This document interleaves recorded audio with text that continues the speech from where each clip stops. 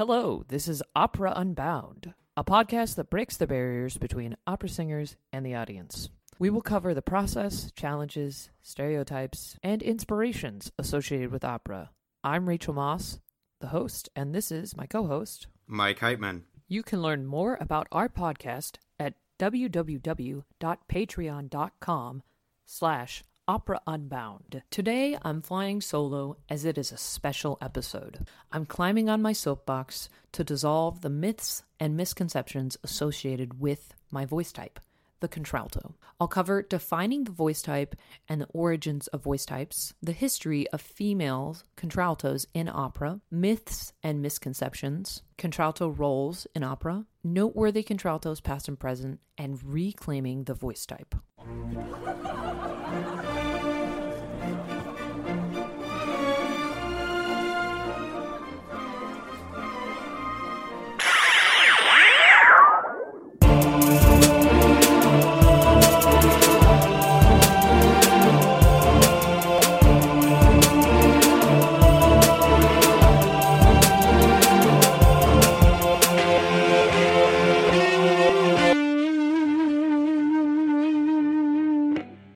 So first, we're going to define the contralto voice and what makes it different from the other two female voice types, the soprano and the mezzo-soprano. Now, when we think of contraltos, oftentimes people think of a deep, dark voice, and that's not really how one should define a voice type. What really distinguishes voice types from each other are two major factors. We want to look at where the registration or passaggio of a voice is and what is the tessitura. And the reason why these two things are the most important factors of determining a voice types has to do with, one, the vocal science. That's what has really led to a better understanding of how the passaggio in particular plays into the health of the voice, and then the tessitura, because singing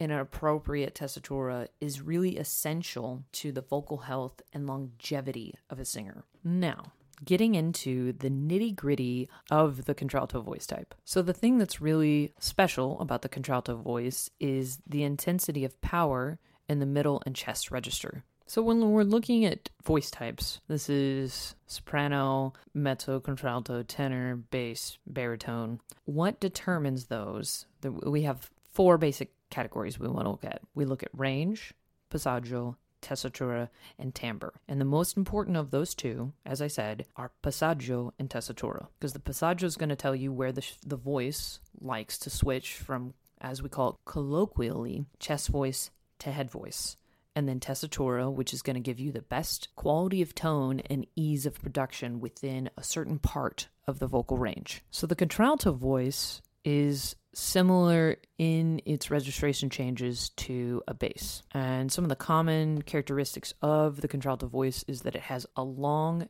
chest register, oftentimes with an extension into the low range, and has a unique dark, or some people describe it as a smoky color in the middle and chest register, and that they use their chest register higher into their vocal range than other voice types. So when we talk about parts of the range, most contraltos, their range is going to be from the D, an octave below middle C, to the A above the treble clef. Some contraltos do have extensions below that D. I've seen singers, or myself, can sing as low as the G at the bottom of the bass clef, and some contraltos even have high Cs, like a soprano. The defining factor then is not range. Many well-trained singers have big ranges, because once you learn proper singing technique, there is, yes, an ultimate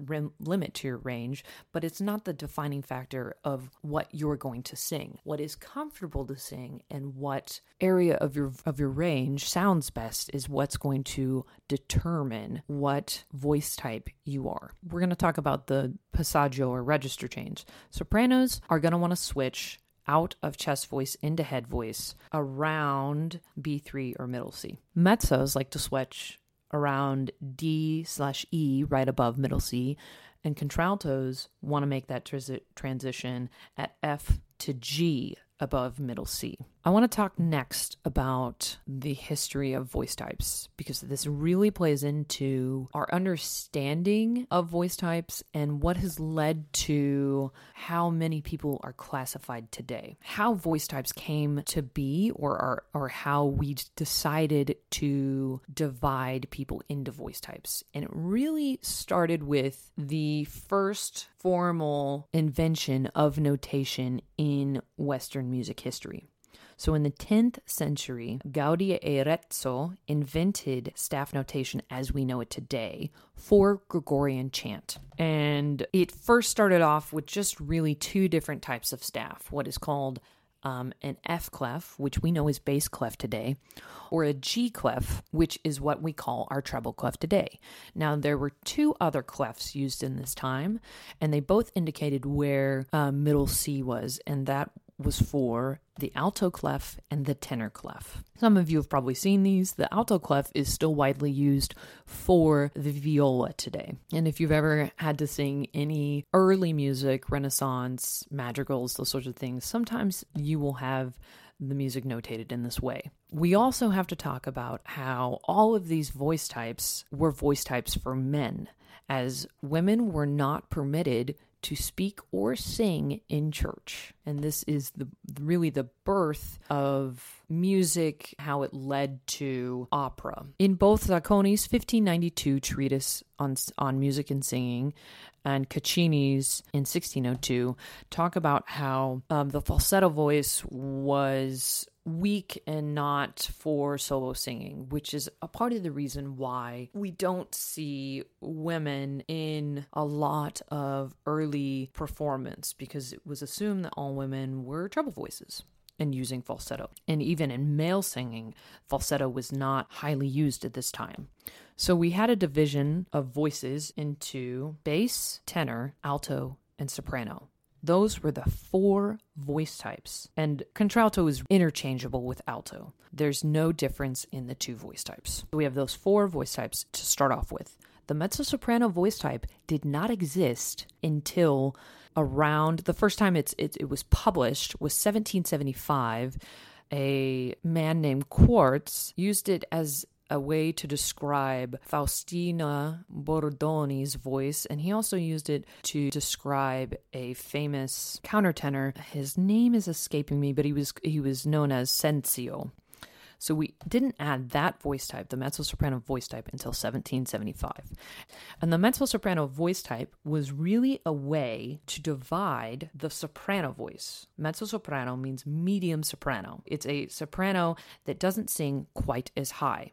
Later on, we also added another category, which I've seen used to describe modern singers, but was really widely used in the mid-1800s to the early 1900s. And this is the mezzo-contralto voice. And the first singer to ever be described as a mezzo-contralto was Rosine Stolz, who is the singer who first debuted the role of Leonora in La Favorita by Donizetti. This description, mezzo-contralto, was also used to describe Maria Malibran, who was the daughter of the famous tenor Manuel Garcia, and was also used to describe Pauline Viardot, also a daughter of Manuel Garcia, and a famous pedagogue in her own right and composer.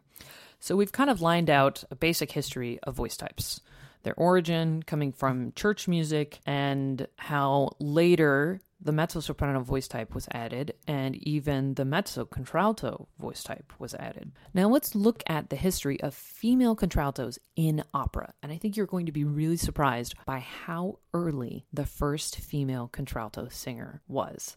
We have this idea that when opera first came about, women were not allowed to perform. And the birth of opera is late 1500s, early 1600s. The very first opera that featured a female voice, a female contralto, comes from 1625, La Liberazione di Ruggiero, and that was by Francesca Caccini, who was the daughter of famous Caccini that I mentioned earlier. And there were 2 female roles that were sung by contraltos. Now, I couldn't find any data on who the particular singers that sang these roles were, but I did find data that, yes, this was a performed opera, and it has been revived. I think it had a performance in the 90s, and then I think 2005 was also done again at Boston Early Music Festival.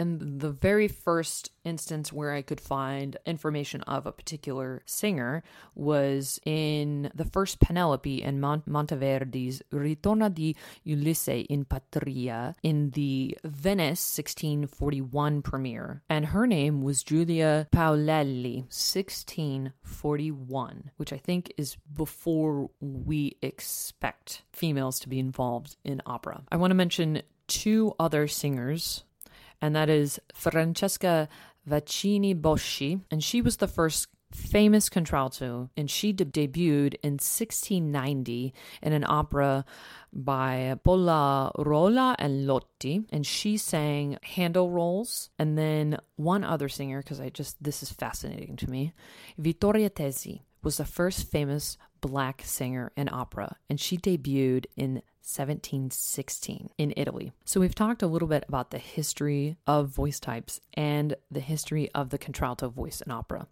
I want to move on to myths and misconceptions about the contralto voice.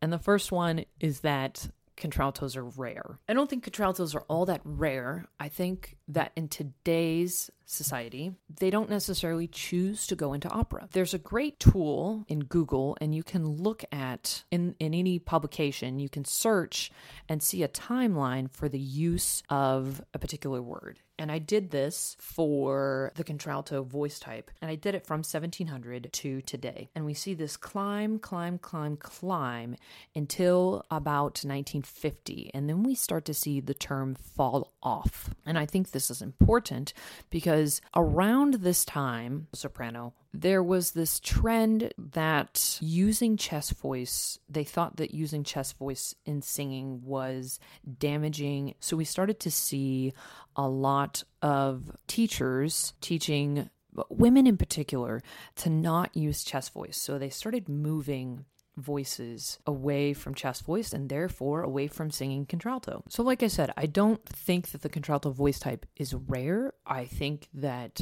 it is often misclassified. So we have contraltos in classical music in particular who are either being told to sing mezzo-soprano, or even, weird thing I didn't mention earlier is that the contralto voice type, as contralto sings in the upper range, if it's untrained, will sound a little more flute-like and like a soprano voice. And with the invention of jazz music, I think a lot of contraltos chose to go into jazz music and popular music. We hear tons of pop singers who sing with a contralto voice. Adele, she's a contralto. Most pop singers today don't sing particularly high, and you could classify them as contraltos or mezzos. Not that many pop singers are actual sopranos in today's world. The second myth I'd like to clear up is that there is a lack of repertoire, especially for young contraltos. Now, I compiled data of contralto roles. I looked at first editions, their premiere cast,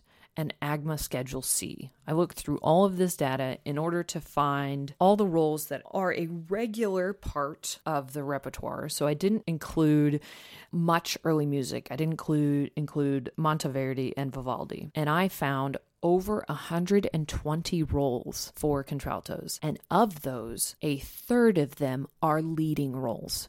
So the idea that there are no roles, and especially any leading roles for contraltos, is completely false. Most roles for contraltos, they fall into 4 categories: old, witches, whores, or men. And if we were to name a few of these roles, I'm going to start with some of the earliest. So in Dido and Aeneas, the sorceress is a role for the contralto.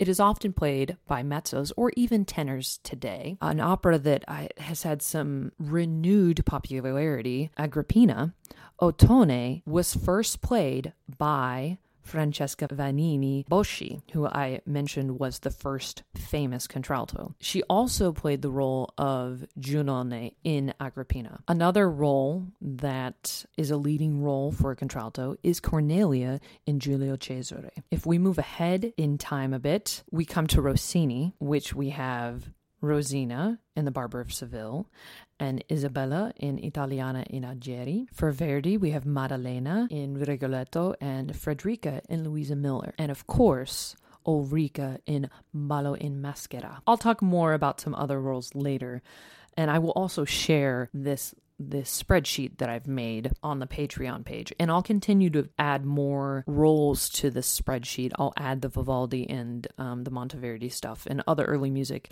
newer stuff. With new operas, it's a little more challenging because, like I said, the use of the contralto voice had a huge fall off after the 1950s. There are a few modern operas that do call for a contralto. Adam's The Death of Klinghoffer. Marilyn Klinghoffer is a contralto, and actually Akhenaten by Philip Glass, Nefertiti, is also a contralto role, although, like I said, a lot of these roles are cast as mezzos today. Next myth is that contraltos don't have high notes. I can really only think of maybe 2 or 3 roles that I've sung that are contralto roles that I didn't have to sing above the treble clef. A lot of particularly dramatic contralto roles, you are asked to sing A flats and even B flats above the treble clef. If a voice or a singer has proper vocal technique, they have high notes. Whether or not they're asked to sing those notes by composers is a totally different thing. If we think about some of the famous contralto roles, Ulrica, you have to sing an A flat in the aria. Lucretia, you have to sing an A in the aria. Any opera that has a contralto and has a period where is experiencing high emotion, they're often asked to sing high notes. Dalila is another role which, although was actually written for a mezzo, in particular, Saint-Saëns actually wanted Pauline Viardot to sing the role. And like I mentioned earlier, Viardot was a mezzo-soprano, but was described as a mezzo-contralto. She had a very rich lower tessitura. And he actually wanted her to be the first Dalila, but she turned him down because she was older and she felt that it would be the right fit. And if we think of the role of Dalila now, it is often cast as a contralto or with a mezzo who has a very, very rich lower range to their voice. And Dalila is also asked to sing a B flat in Amor Vient Aider. The fourth and final myth, that contraltos are a subcategory of mezzo-sopranos. Now, my biggest issue with this is that the mezzo-soprano voice type did not exist until after we were already defining female voices as contralto. The mezzo-soprano voice type did not exist until the mid-1700s. Like I said, in 1775, we had the first published mention of the mezzo-soprano voice type. Also, mezzo-sopranos, in their definition, are a type of soprano, not a type of contralto, a type of soprano. There may be similarities between the two voice types, but they are inherently different.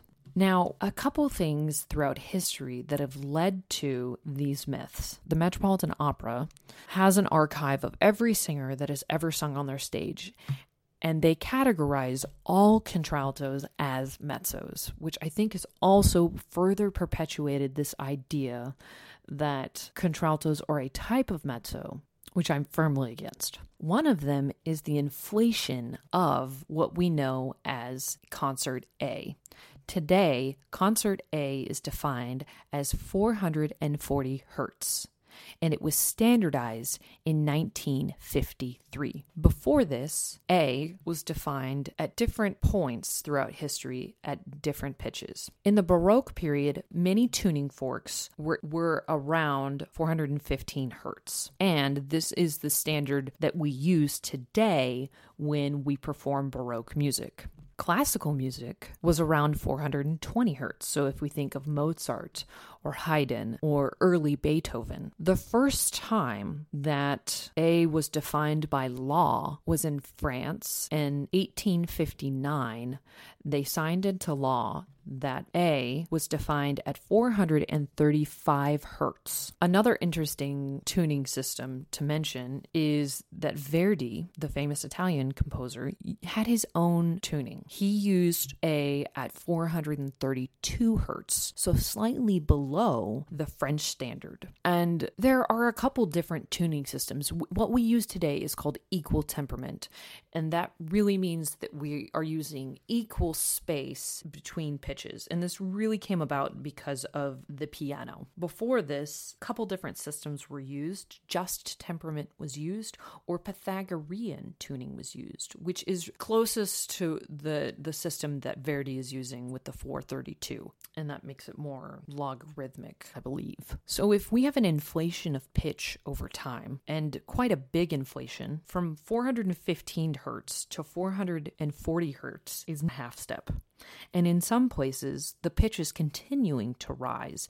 In Vienna, regularly they use either 442 or 445 is A. La Scala has a few recorded histories of tuning forks being around 450 or 452 in the 1800s.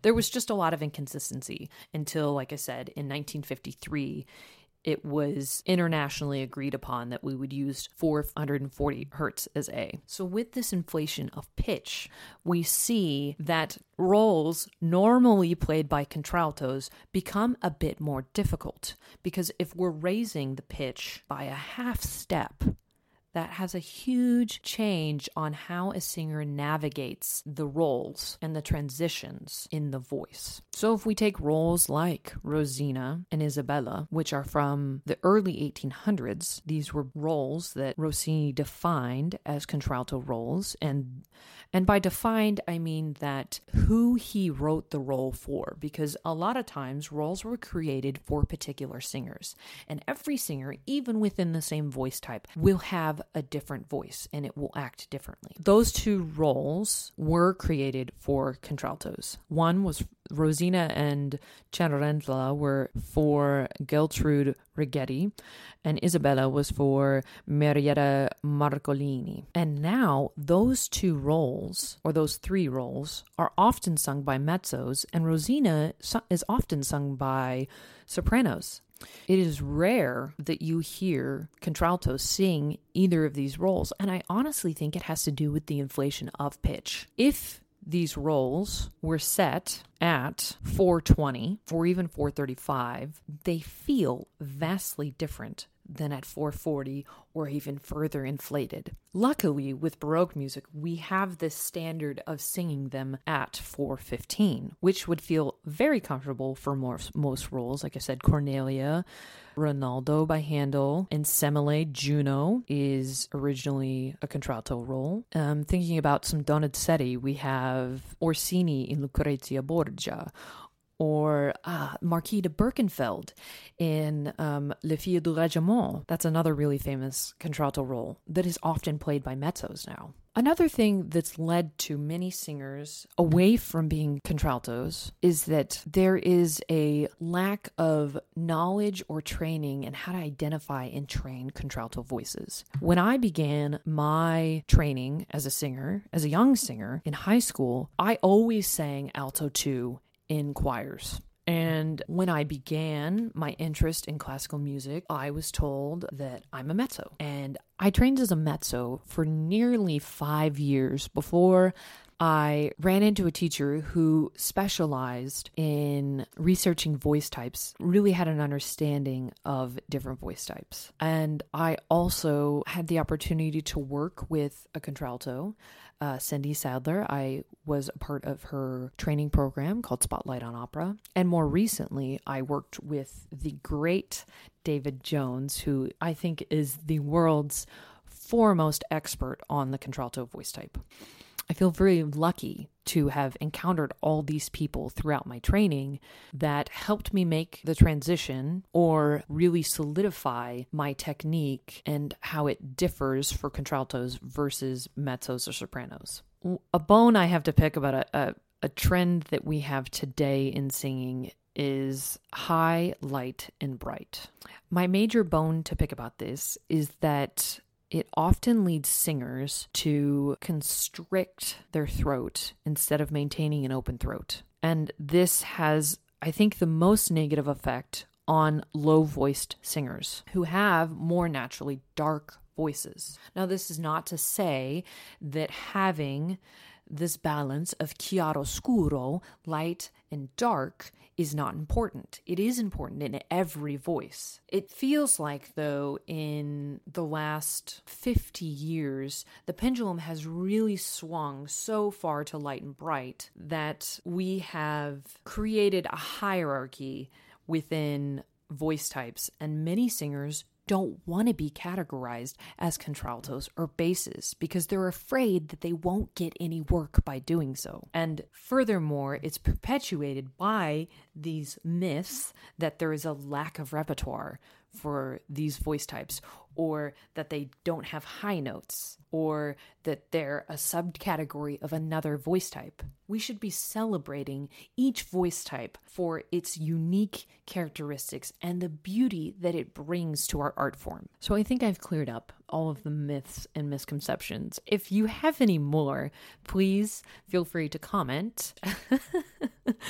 Going back to talking about contralto roles, I mentioned there are quite a few for Handel. Handel was very kind to the contralto singer. Other roles that contraltos can sing are oftentimes countertenor roles that were for castrati, and particularly alto castrati, because castrati were broken into two major categories of alto castrati and soprano castrati before castrati were outlawed.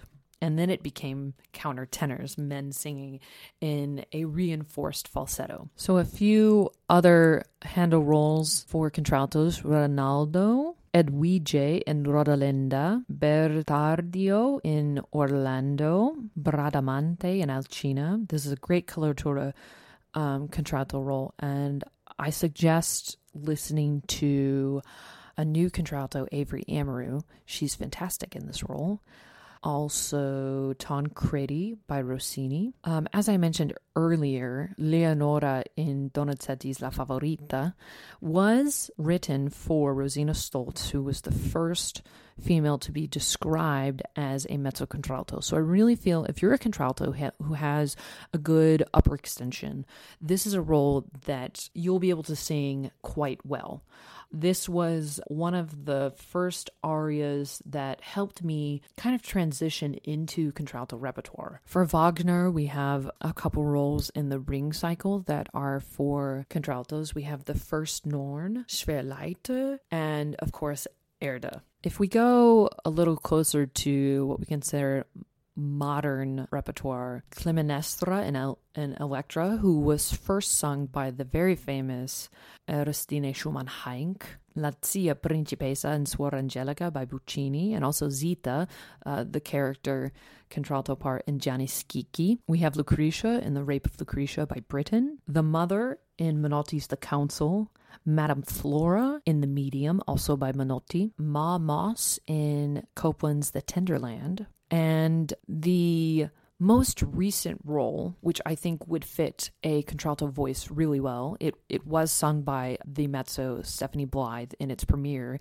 is Gertrude Stein in Ricky Ian Gordon's 27. I really think that Stephanie Blythe has a voice that could easily sing any contralto repertoire well. She has a very extensive lower range. So as we're talking about these contralto roles, contraltos often do play old women, witches, and men, as we've seen. And most of the time, it's not boys, as with mezzo-sopranos who are often playing boys, but like teenage boys to young men.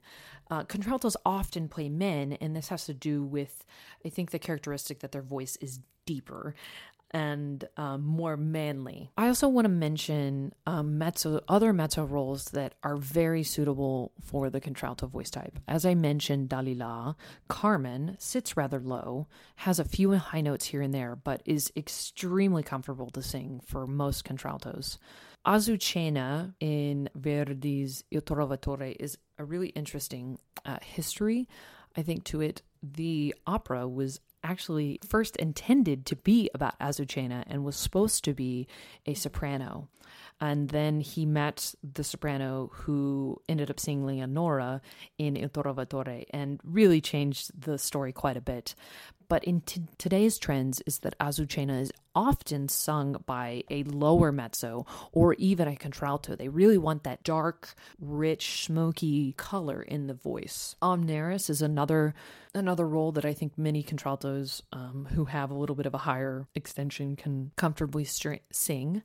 Waltraud and Fricka in the Ring Cycle both sit lower, could easily be handled by them. The Witch in Hansel and Gretel, Yezibaba in Rusalka. The Old Lady in Candide was first sung by a contralto. Jo in Little Women has a lower tessitura. The Third Lady in Mozart's Die Zauberflöte is often cast as a low mezzo or contralto. Marcellina is another role by Mozart for mezzos that could easily be sung by a contralto. And two final ones, Fenena in Nabucco by Verdi and Dido in Berlioz's Les Troyens. Okay, we're coming to the end. I want to talk about noteworthy contraltos past and present. And I'm going to break them down into 4 categories. We're going to talk about coloratura, or I'm going to mention coloratura contraltos, lyric contraltos, dramatic contraltos, and deep contraltos. So those are the contraltos with very low voices. Coloratura contraltos of the past. Vittoria Tesi, the first famous black contralto, was very, very famous during her time for her portrayal of many Vivaldi and Handel roles. Clara Butte, a famous English contralto, she didn't sing many opera roles. She sang Orfeo and Gluck's Orfeo and Euridice. She mostly did concert work. For lyric contraltos, Kathleen Ferrier, who was the first Lucretia in the Rape of Lucretia for Britain, and Rosine Stoltz, who I've mentioned several times, was the first Leonora in La Favorite. For dramatic contraltos, we have Marian Anderson, who was the first black singer to sing at the Metropolitan Opera. She sang Ulrika in the Un ballo in Mascara. We have Sigrid Odnjegen and Louise Homer. Then for deep contraltos, Maureen Forrester and Erneste Schumann-Heink. Okay, for present-day contraltos, coloratura contraltos, we have the great Marilyn Horne, who, although she's not singing today, she still is very involved with training singers. I would really consider her a mezzo-contralto. She sang many, many roles that are considered contralto roles. She also sang many mezzo roles. Avery Amaru, she's a wonderful, young, up-and-coming contralto. Her voice moves extremely well, and I really look forward to seeing where she goes. For lyric contraltos, more on the fuller side of lyric, we have the Canadian contralto Marie-Nicole Lemieux and Sonia Prina.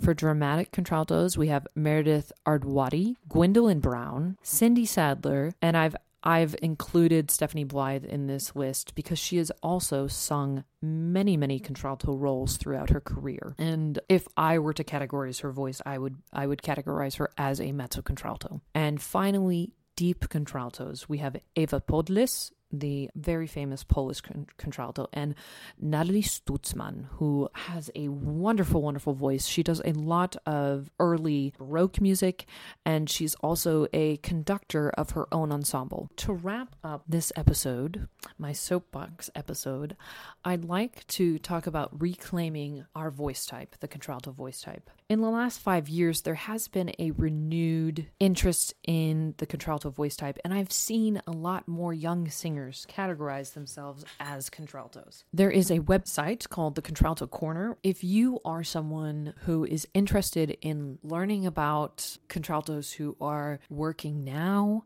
or if you're a casting director and you'd like to help support contraltos, you can go there and look through the profiles and take a listen. I also would like to challenge any voice teachers out there to really educate yourselves about training the contralto voice. You can go to David Jones's website, thevoiceteacher.com, and he has great articles about the contralto voice and, learning how to identify them and how to train them, because training them is a little different than training a mezzo. Contraltos really have to concentrate on a couple things. Not over singing in the middle register. It's really easy to do so, but often leads to a little too much tension as you get into the passaggio, and it makes it really hard to get through that shift. Maintaining an open throat through the passaggio, which I think is an issue with everyone, but as many contraltos are misunderstood, they've been asked to sing high, light, and bright. The easiest way for them to do that is often to constrict the throat instead of allowing it to stay relaxed and open. And then false color and tongue tension is also an issue. Please head over to that website and have some reading if you are a voice teacher or a contralto or a mezzo who thinks they might be a contralto and wants to educate themselves further. The final part of reclaiming our voice type is not being afraid of all of these ideas that contraltos don't have high notes or contraltos don't have any roles to sing. I hope that this episode has cleared up any of those misconceptions and myths, and that those of us out there that are contraltos feel free to use the voice that we were born with. Thanks for listening to this podcast episode. We hope you enjoyed it. We'd love to hear your thoughts and requests, so leave us a comment below. For more information about the podcast or for extras, check out our Patreon page, www.patreon.com/operaunbound. You can help support the creation of this and much more content for as little as $3 a month. Like and subscribe to our channel, and also follow us on Instagram at Opera Unbound to stay updated. Ciao!